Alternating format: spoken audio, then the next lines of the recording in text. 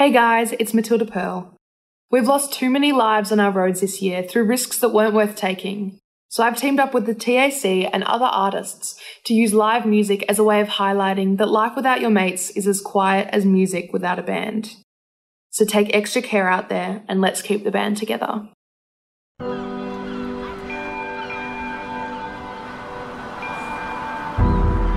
I want to see the sun go down from St Kilda Esplanade.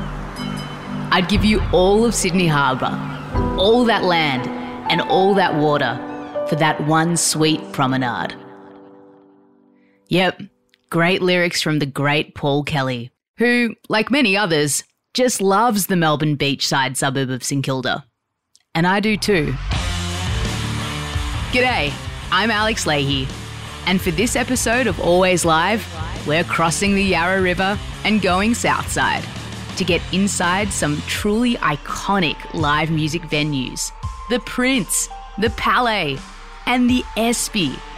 We'll be joined along the way by Mark Seymour, Vicar Bull, Chris Cheney, Paul Dempsey, Alice Skye, and this guy. Dave Faulkner, lead singer and songwriter of the Hoodoo Gurus.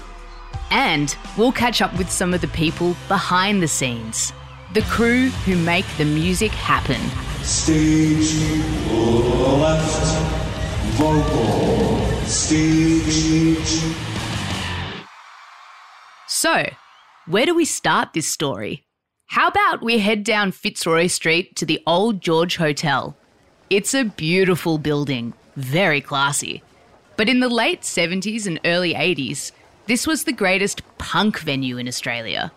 Many legendary bands got their start here, when it was known as the Seaview Ballroom and then the Crystal Ballroom. We're talking names like Nick Cave and the Birthday Party, Hunters and Collectors, and the Models. There were some great band names from the ballroom era. Dead Can Dance, the Moodists, Ku Klux Frankenstein, the Corpse Grinders, the Olympic Sideburns, the Wreckery, the Ears, and Crime in the City Solution. Whatever band you were in or going to see, the ballroom was a magical place. Though Mark Seymour's not so sure. Magical.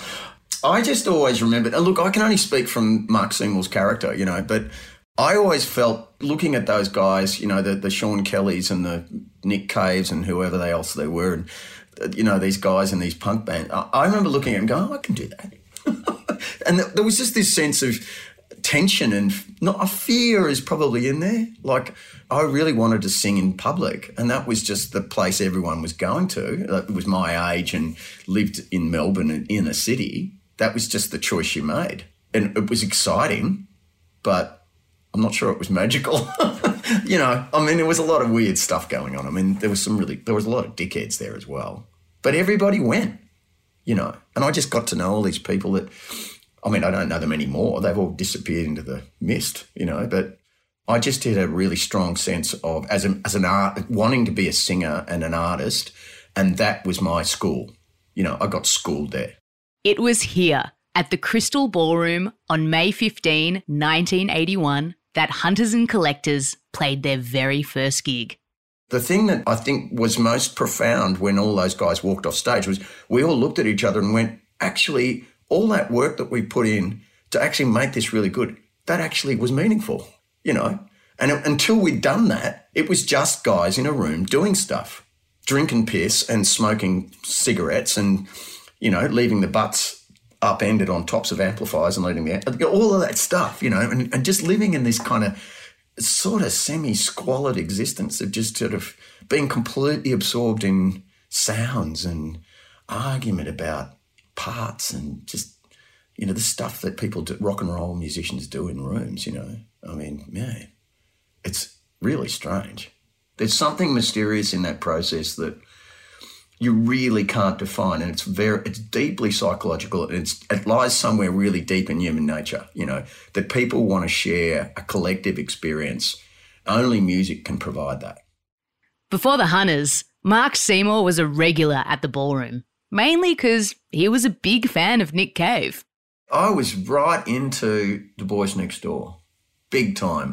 When I started realising that I was a real absolute nuff. I had no idea about fashion or contemporary, what was considered. That guy had this nose for, haute couture. He was just as cool as fuck, excuse the language, and everybody knew it. He was like this little kind of David Bowie marionette. He's doing the whole thing with his hands, and I'm going, this is just so completely strange. Why is this guy doing this? But it was just incredibly fascinating. It was just, he just had this charisma that was just erupting out of every pore. And I just sort of go down the front. I'm just wearing my Levi's, and I just looked like a dick. And I didn't talk to anyone. But I went over and over and over again. It was like the school. I didn't get it, but it worked, There was a narrative there that worked. And then Mark's band, the Jetsons, finally got to do their own gig at the Ballroom. We were meant to get $300 cash. And that was when I absolutely lost it. And that was early on in my career. The first time was at the front desk. I went out to get the cash. We loaded our gears down the stairs, and he gave me $150, and I completely lost it. I don't know what I said to him. I think I was pretty abusive. Or he said, "Yeah, bloody rock star, we are rock stars." And I said, well, and I thought, well, is that what I am? Because I was quibbling about not getting paid what you said you'd pay me. I got half the money, It was this whole dynamic. You're a rock star. And I thought, yeah, maybe that's what I am, because I wanted my $300 cash. For musicians like Mark Seymour, venues like the Ballroom were where they learned to become rock stars. And, that's the thing. If you want to make any general comment about those sort of venues, that's what they do. They teach musicians how to do it. And you can't learn that stuff at a university. You can't learn it songwriting 101 or, because the thing about that side of things, like the craft of pulling music together, it's all about communication and being right at the coalface and going, does this work? And you walk off stage and go, no, that didn't work. They just, what's he going on about, And that can only occur in that real life situation, in my view. Back in those heady days, there was a strange liquor licensing law. If venues were serving alcohol, then they also had to provide you with a meal. At the Ballroom, this meant at the right of the stage, there'd be mountains of white bread, some chopped lettuce, and thin slices of what was believed to be some sort of meat. It was the Ballroom's version of the beggar's banquet.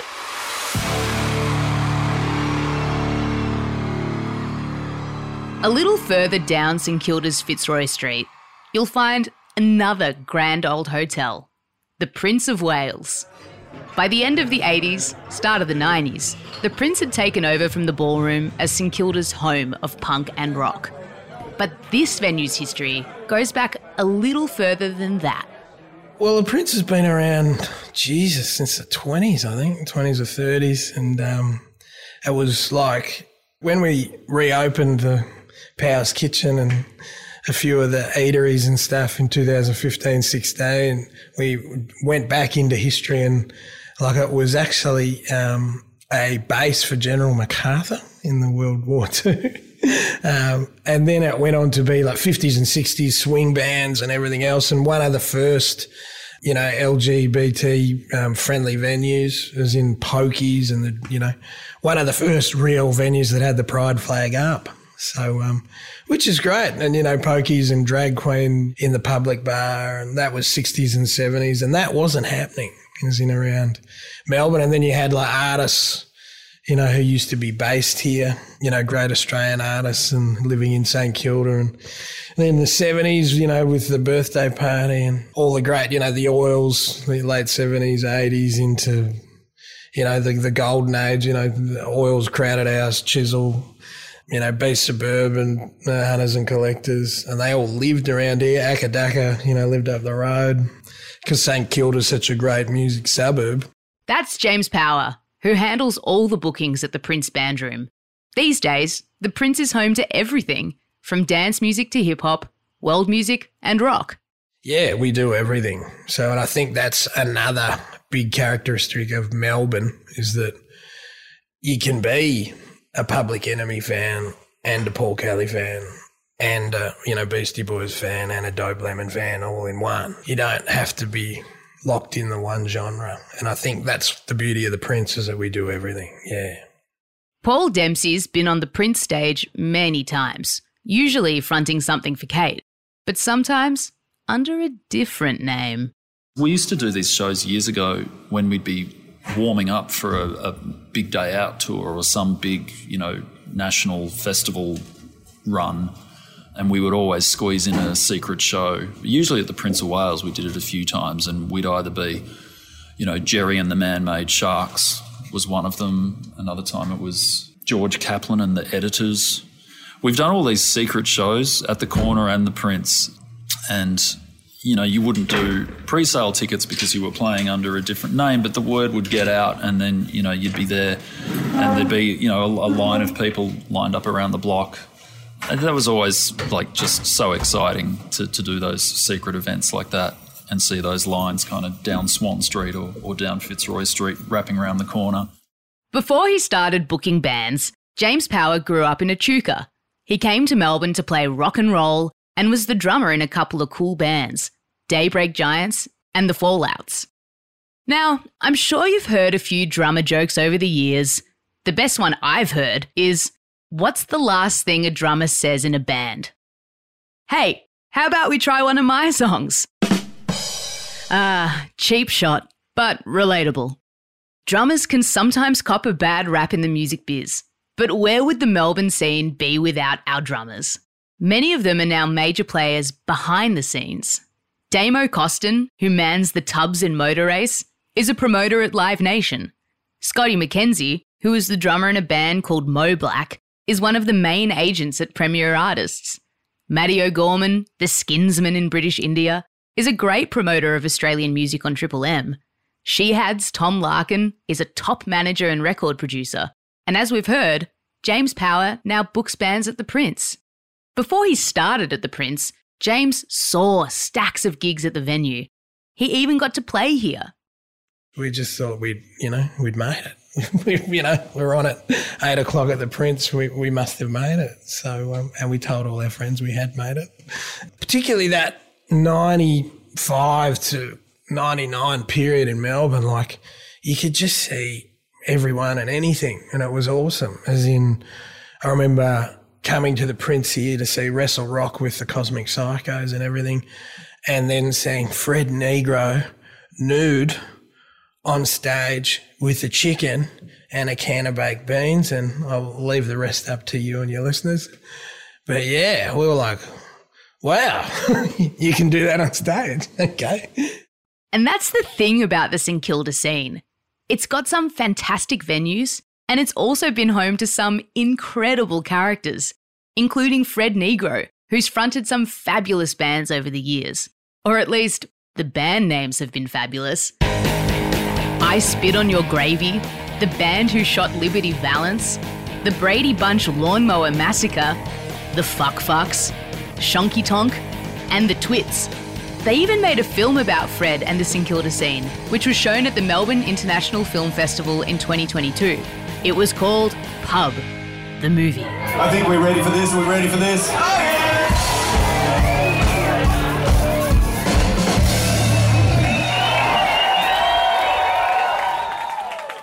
When it comes to punk rock at the Prince, it doesn't come much more punk than this experience Damo Costin had at the end of the 90s. At the Prince of Wales front bar, after Rancid had played the Back Room, which were possibly one of the coolest punk rock bands, ever of all time, we had the 2 a.m. slot with my first band called Paradigm. And Rancid fans had you remember the old Prince of Wales? It was a dodgy place to hang out. It's nothing like it is today. But it was the coolest, probably the roughest place. And I'd only had a small drum kit, and I knew there were lots and lots of dodgy dudes around there, so I had to stand over my drum kit the whole night to make sure it didn't get stolen.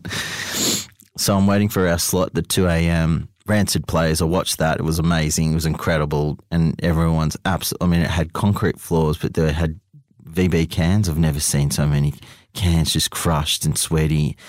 And, people had just lost their shoes, lost their pants, lost their shirts, and it smelt. It had that smell about it.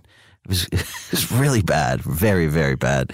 Anyway, so we ended up playing the 2 a.m. slot at the Prince of Wales, and all of those people had sort of rushed out to the front bar, and we played these kind of manic punk, kind of a little bit punky, a little bit edgy, a bit of a UK vibe about them, and we played it. And Marcus, who was the singer at the time, he'd just been smoking some weed out the back or something, and he gets out the front and he was like started drooling from his mouth. He was doing a really good job of it, but halfway through his set, he's just like, he went totally green.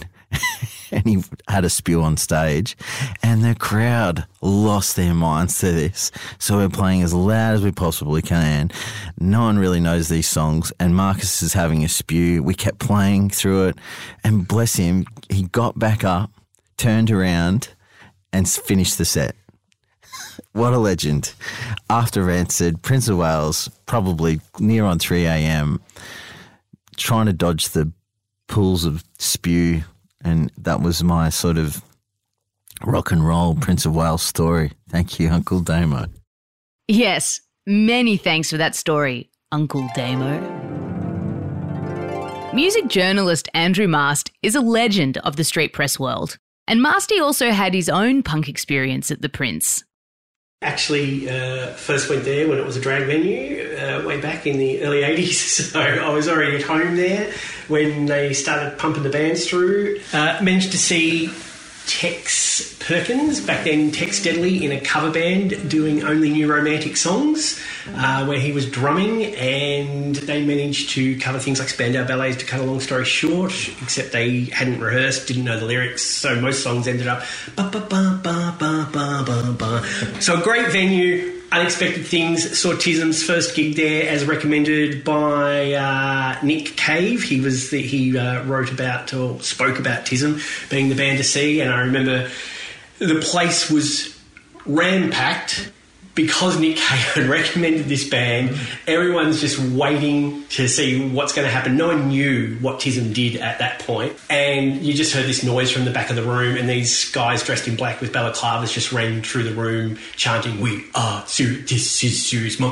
something like that. And so that was the Prince. It was the home of the unexpected, of great gigs. From Rancid to Coldplay, Tism to Billie Eilish, the Princes hosted them all. And music journalist Cameron Adams was there the night Billie played. So she had a band, which is her brother and the drummer, and they did the Prince Band Room to a bunch of screaming kids losing their absolute mind, and small, like it wasn't huge. And I remember that someone fainted in the front row pretty early on the show, and she stopped the show and got down and was like, "Is this person all right?" It's called security. And even I think she was like 16, 17 then, probably 16. That's good. Like, she is her audience. They were the same age, and she's watching this happen in the front row, stopped the show. And this was a live radio gig too, mind you. I don't think it went out live, but it was designed to be anyway. I was already impressed with her, and I was like equally impressed with her. Like, waited till I think things kind of stopped until she found out that kid was okay. Very impressive, and obviously now she's huge. The Prince is such an iconic venue. Early in their career, the Hoodoo Gurus were desperate to play there. I mean, we wrote a song deliberately mentioning, a Melbourne landmark, a song called Arthur.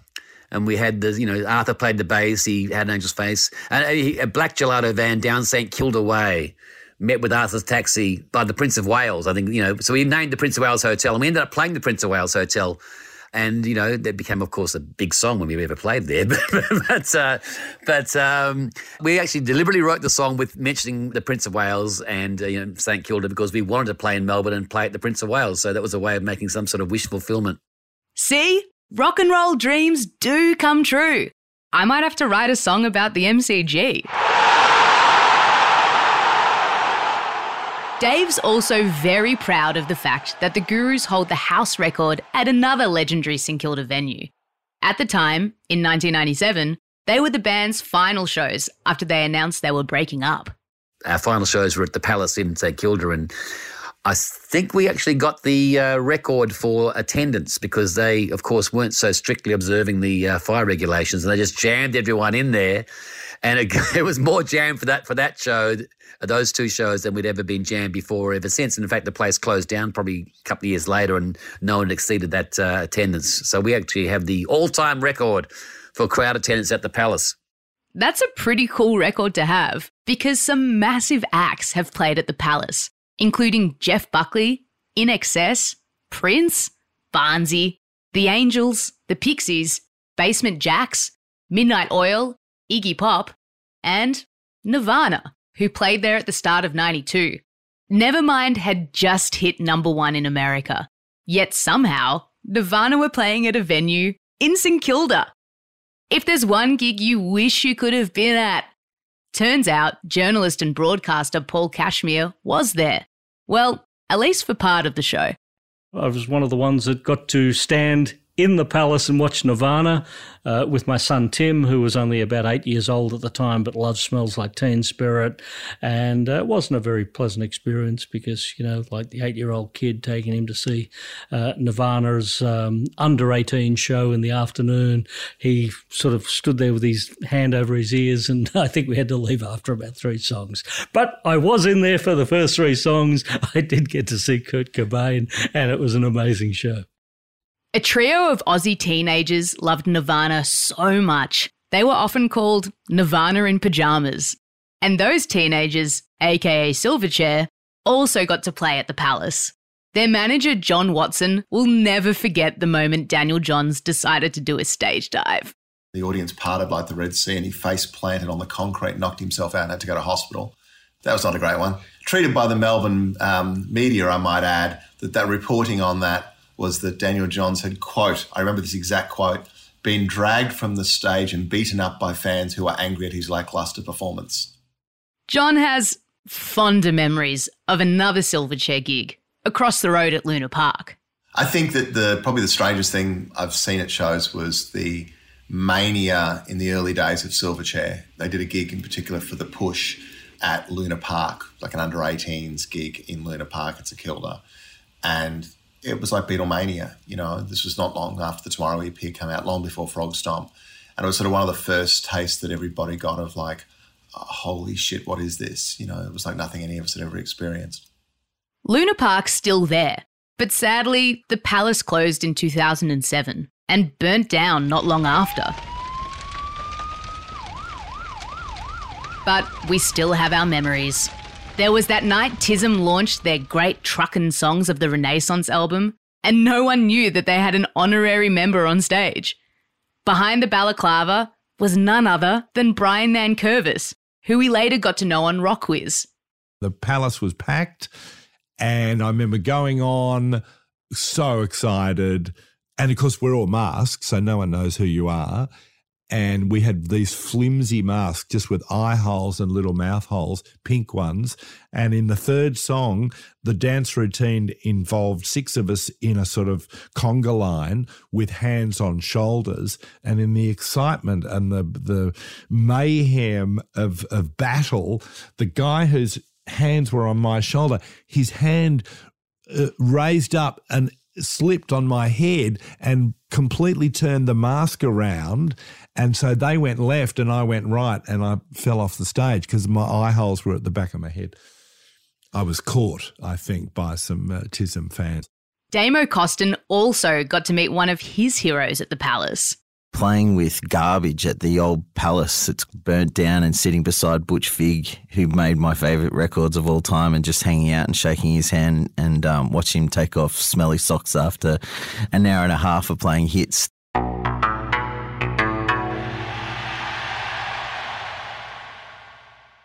If you're planning a big night out, leave the car at home.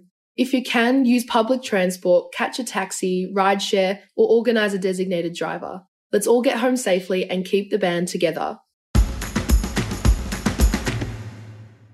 The Palace was right next door to the Palais Theatre, which is still one of Melbourne's most prominent venues.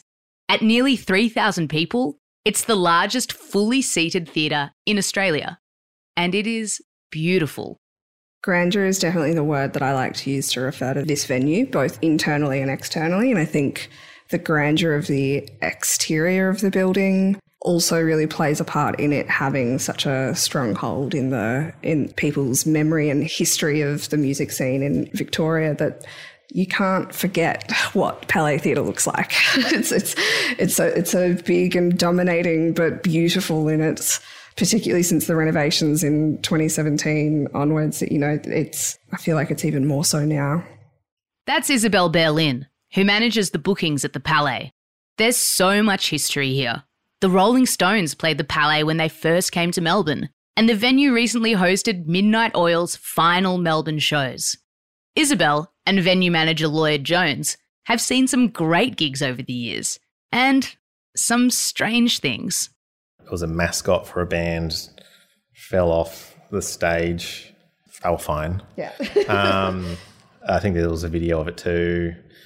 And I think there was a performance going on the stage, and one of the pivotal things was this styrofoam pumpkin, and then it accidentally got punched off the stage and hit someone in the head, and they had to stop the show because someone got hit in the head with this pumpkin.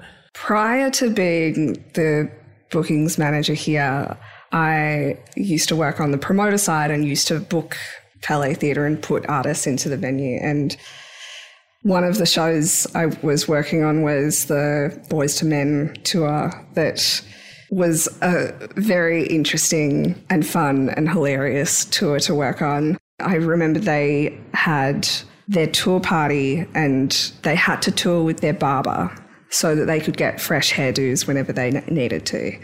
And I think it was like 96 roses on their rider, that they needed 96 roses because they then threw them out into the audience. But I don't know, and we never worked out why it was a very specific number like that. Just rounded up to 100. The Palais, which opened in 1927, has also seen some unforgettable shows over the years by Skyhooks, Savage Garden, Sia, John Farnham, Kylie, Bob Dylan, Duran Duran, Patti Smith, Eddie Vedder, and Bruce Springsteen. When the Boss played here in 97, he said it reminded him of being at home, right on the Jersey Shore in Asbury Park. Bruce's backstage rider was pretty simple. Some green tea and soy milk, but others can be a bit more demanding and, cheesy. A lot of the times there is that one item that's like, yeah, that's a test to see, to make sure we're reading it. There's also, and I'm not going to name names, one of my funniest riders I remember looking through is their hospitality rider was just 24 cans of Red Bull and 24 slices of cheese. And there was literally one time that they refused to go on stage because they didn't have their 24 slices of cheese. I didn't stick around to watch, but it was like he was refusing to go on stage, and I sent someone to go to the nearest supermarket and buy a bigger 24 slice of cheese, whatever it is. And they did. We got it back. He got his cheese. He ate one slice and went on stage. So, it's those like weird stories of what happens behind the scenes. There were no diva demands when Vicar and Linda headlined their own show at the Palais recently. The sisters were just so excited to be there. For Vicar Bull, who's been playing gigs in Melbourne since the 80s, the Palais is her favourite venue. Because it's so big and the stage is so big and everyone gets a great view, and it's quite intimidating when you walk out on stage, but it's such a beautiful old theatre. It's so much a part of St Kilda. You know, it's so pretty. It's sitting there on, the water as the backdrop, the palm trees, at Luna Park. I think it's one of the best venues in Melbourne. That would be my favourite venue. Go to any gig at the Palais and you'll always find people out the front, having their photo taken in front of the sign showing who's playing that night. It's a magic moment for any punter. Another magic moment happened not long ago when Always Live announced that Dua Lipa, one of the biggest stars in the world, would be playing at the Palais, the only theatre show on her entire global tour. Huge! That was a coup for Always Live, working in partnership with Live Nation, which is where motor race drummer Damo Costin works as a promoter. We're really, really proud to be part of Dua Lipa. playing the Palais, the Mighty Palais Theatre. Really an intimate show with some great local supports. It's nice to be part of this initiative overall for us as a company to be involved, because it gives us a sense of purpose, and the fact that we're sort of back again doing what we do best and promoting and chaperoning young new talent, but also doing really unique things with some of the world's biggest acts in some of Victoria's best venues. The Palais is a venue where so many special things have happened. In the 70s, Mike Nesmith from the Monkees recorded a live album here, which he called, funnily enough, Live at the Palais. If you've never been lucky enough to see a show at the Palais and you want to see what it looks like, just head to YouTube and check out the music video for INXS's Listen Like Thieves, which they filmed here in 1985. Though the venue looks a little different in the clip. It's a post-apocalyptic version of the Palais, kind of INXS meets Mad Max, with Michael Hutchence playing the role of Mel Gibson. The Palais also has a very special place in Matty O'Gorman's heart. It was here that the radio DJ and British India drummer saw his very first gig. It was with Dad. It was the Bachelor Girl and Goo Goo Dolls at the Palais.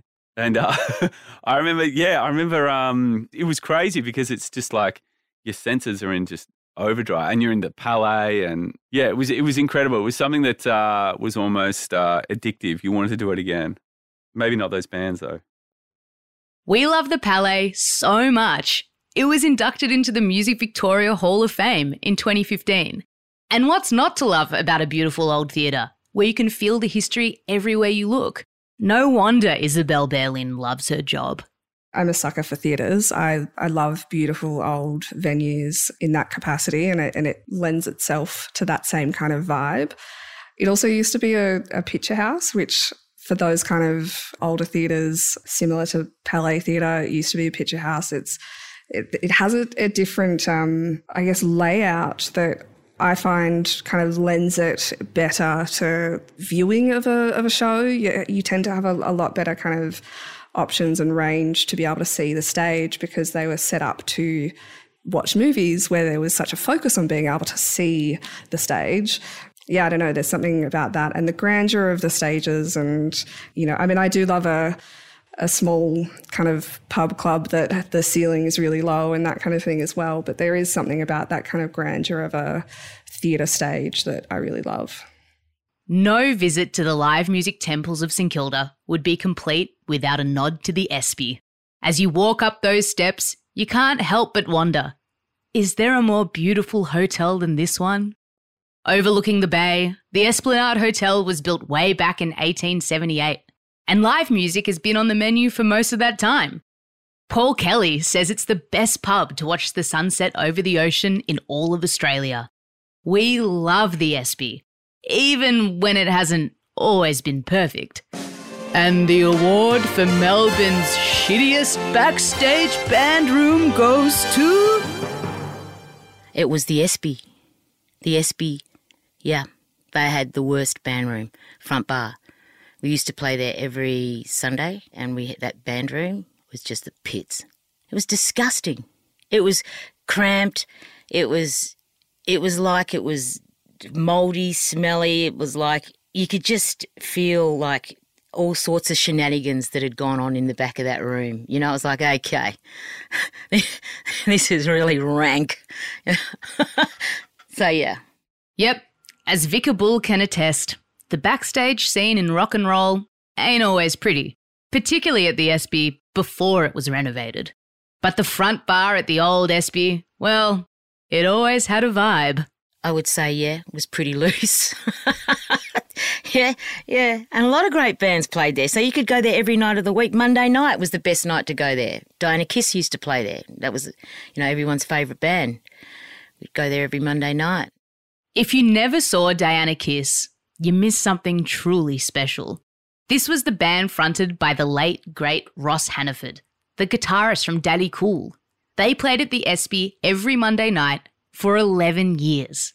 One night, when Bob Dylan was playing down the road at the Palais, his band dropped into the Espy, where they saw Diana Kiss doing a few Dylan songs. The story goes that one of Dylan's band members said, "It's lucky Bob didn't come over here to watch. Otherwise, he would have sacked us on the spot and hired this band. The Living End's Chris Cheney has also had many memorable nights at the Espy.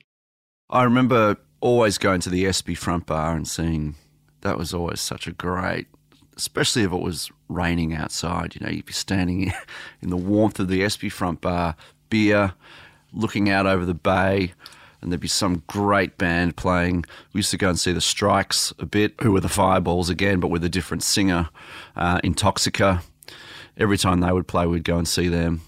And yeah, they were some of the best gigs really, because it was just so new and fresh for me at that point to be driving, although someone else was probably driving me at that point, to be going to those gigs and being out in amongst the scene, you know, all the like-minded weirdos just like myself, you know. The front bar at the Espy has been the scene of stacks of mind-blowing gigs, some of them unexpected. On a Sunday Arvo in 2002, the one and only John Farnham hit the Espy stage to launch his latest album. When the venue heard Farnsey was keen to play there, they put an ad in the local street press saying, "John, if you want to do the Espy, you gotta play Sadie, and you gotta send us a demo." He got the gig. Men at Work have also played the Espy front bar, as did another legendary 80s band. Journalist Cameron Adams was there the day that Ice House played. They're a fixture now, but at that point they sort of just got back together. There was a period where they didn't tour, they didn't do anything, and this was around the time of them starting up again. Now they're like headline festivals and it's a given. But back then it was like, oh my God, Ice House are back together. Like they were one of the few that weren't touring from the 80s, I guess, but they were massive in the 80s. And they basically did the front bar of the Espy. So not even the Gershon Room, the front bar. That was a very cool show. Those journos get to see all the great gigs, hey? And there have been plenty of great gigs at the Espy, from legends to artists just embarking on their musical journey. The Espys hosted them all. Alice Skye was buzzing when she finally got to play here. Gosh, yeah, I played a show at the Espy when I'd heard so much about it before, but I hadn't been there until its reopening, and I played in the basement sort of area as a part of St Kilda Festival one year, and it was just such a scene of like Melbourne rock dogs in the room, and I just loved it just felt so St Kilda to me, and that was cool to see. And the gig was so rowdy and fun, which is like an Alice Skye crowd isn't always rowdy, but it's fun when it is. And my keyboard fell off my stand like halfway through our set. It was one of those nights that was just a bit off, but in a really good way. British India were also wrapped when they got a gig at the Espy, even though it was a little chaotic, as Matty O'Gorman recalls. I mean, you think about the Espy back in the day, that was a powerhouse. You had like 4 different band rooms all happening every night. You know, bands coming from everywhere. You know, where the hell do you park? You know, how do we get our gear in? You know, it was madness at times. You'd be like, how's this place function properly? But it just worked, you know, and you used to get, you know, people just would park themselves at the bar, you know, to be gaffer tape on the ground, people smoking. It just used to have this kind of rough feel about it that was really kind of, people loved it. People were really kind of drawn to it. And, you know, it really kind of represented what St Kilda was at that time. And it's still great now. Like, it's obviously changed hands and it's been renovated, but the Gershon Room is exactly how it is. So, you know, kids coming up today will still get that feeling of what it's like watching a band there. After a multi-million-dollar reno, the Espy reopened in November 2018. It was a big gig for the new band booker, Sean Adams. Booking a venue like an iconic venue like the Espy is certainly imposter syndrome definitely creeps into your head when you start getting the opportunity to go, oh, this venue's yours. And you go, holy shit, you know, like this, what am I going to do? You know? And so it was really an amazing opportunity. So I kind of started maybe a couple of months before it was all supposed to open. And so it was a bit of pressure to kind of get it moving. But luckily, we got to open the venue with the Teskey brothers, which was, pretty surreal because that was just as their moment where they were exploding. And once again, just timing, you know, they were available on a day. We were reopening an iconic music venue in an iconic room with the Gershwin room and just those things aligned. Ah, yes, the Gershwin room, the home of rock whiz. Oh, I love the Espy. Yes, the Esplanade Hotel. I walked past it yesterday. I could have just cut up, stayed on the beach side, but I thought, no, I'm going to take the overpass, walk past the Espy just for old time's sake. We've done Rockwiz there. We started in 2004 and we taped our last show in 2016. So a good long time there. That's Brian Nankervis, who created Rockwiz with Kenny Connor and Peter Bain-Hogg. Well, the decision to do Rockwiz at the Espy was really, it was just such an obvious thing. And right from day one, we knew that we were bottling magic, really. Cav Temperley from Eskimo Joe had his own magical Rockwiz moment in the Gershwin room at the Espy.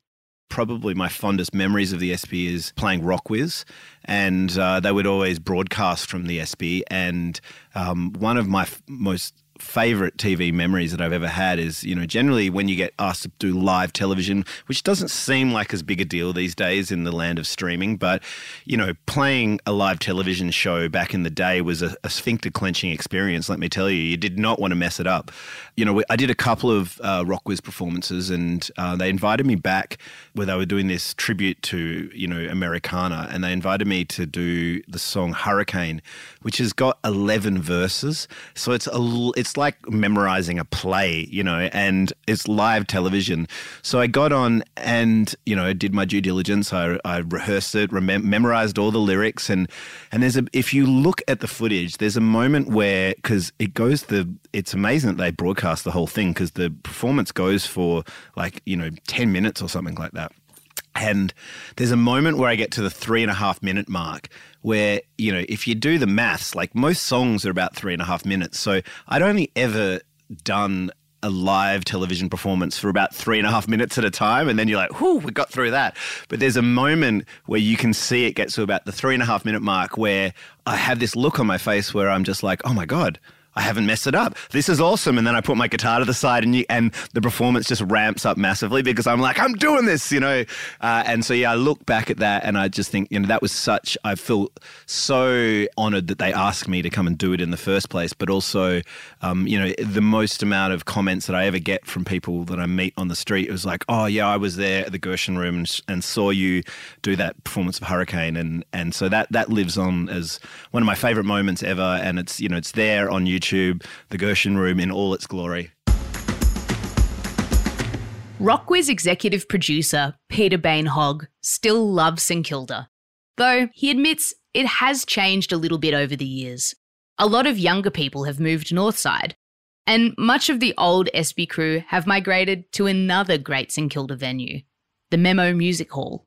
I think that the Memo Music Hall has actually picked up the mantle in some ways of not so much what used to happen at the Espy, but it's really playing to that market of an older demographic and doing incredibly well.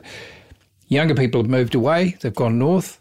Older people have kind of stayed south. The older people are kind of hanging around and spending more time at a place like the Memo, where you can sit down, see a good show, fantastic sound, and it's a lovely venue. We're going to wrap up our visit to the Espy with a story from Oscar Dawson. The guitarist from Holy Holy was doing a gig in the Gershwin room with his old band, and it didn't quite go according to plan. So the Gershwin room, the stage is, I reckon it is a metre and a half high, and my band at the time, Dukes of Windsor, we were playing a gig at the Gershwin, which was a fun time. I always liked the Gershwin. It wasn't like the front bar where people just walked off the street into the Espy. It was like you came through the back door, the side room, and you kind of sold tickets there and people came in. It kind of felt a bit more like a show. And I think maybe I just got a bit overexcited and kind of was climbing up on the fold-back monitor, the angled fold-back monitor, which adds another foot of height to the fall, and just came at it with too much speed. And I'm a guitarist, so I'm holding a guitar. And sometimes when you're falling, you can go leg first, but just couldn't. I was in the middle of a song and I just kept going. But I landed on this poor person, and like, you know on the headstock of the guitar, you wind your strings around it, but there are prongy bits of strings that poke out from the strings. They were like pronging out. I was sort of conflicted between protecting myself, protecting the guitar, and protecting the girl. The headstock like actually sort of scraped along her shoulder.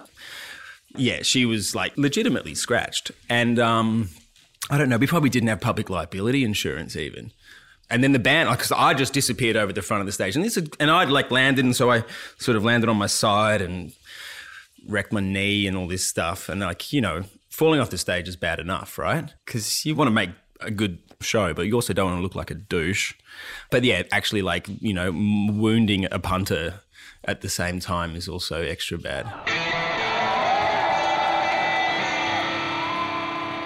And that brings to a close another wild ride in the story of Victoria's passionate live music scene.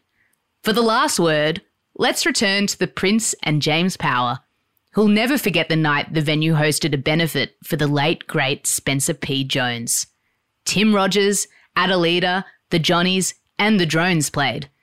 And then another Aussie legend took to the Prince stage. All this raucous, awesome Aussie rock. And then, you know, the great man Paul Kelly gets up and he's just acoustic guitar and he's singing From St Kilda to King's Cross in St Kilda, looking out to where he was just talking about, you know, give you all the Sydney Harbour for the Esplanade. Well, we're right here. And you could hear a pin drop and there was old blokes crying and, yeah, it was like, wow, okay. And it's just real sense of community, like we're sharing this moment together. And how good is it? It's almost, you know, not to get bloody Hillsong on it, but it's spiritual. Seeing people come together. That's like, I know more people that have had a religious experience at a gig than at a church. It's, you know, these venues are Melbourne's churches. You know, the Hi-Fi, the Corner, the Prince, the Espy, the Croxton, you know, the Forum, the Athenaeum. They're Melbourne's churches. So no disrespect to any religious people out there. I'll be in trouble with some of my family, but that's all right. Yep, live music is a religious experience. And hallelujah to all those awesome venues wrapped up in the Melbourne seaside suburb of St Kilda. Next time on Always Live, we'll be worshipping on the other side of town. We're heading north side to visit the venue where Courtney Barnett used to be a bartender. And we'll find out which old hat factory is now one of the most beautiful band rooms in town. I have a very rich connection and strong connection to the building for that reason. All that and a whole lot more coming up on episode 6 of Always Live. This episode was written and researched by Jeff Jenkins, Luke Wallace, and Mikey Carl. Audio production by Ben Oakley. Produced by Dave Carter on behalf of Media Heads. If you dug this podcast, feel free to share it, write a review, and subscribe to the series on your favourite podcast app. Sharing is caring. And if you want info on some awesome live gigs coming soon to Victorian stages, follow Always Live on Facebook, Instagram, and Twitter, or visit the website alwayslive.com.au. I'm Alex Leahy. Catch you at the next gig. Hey guys, it's Matilda Pearl. I couldn't do what I do without my band by my side, so don't do life without your mates by yours. Take care on the roads this summer, look out for each other, and most importantly, let's keep the band together.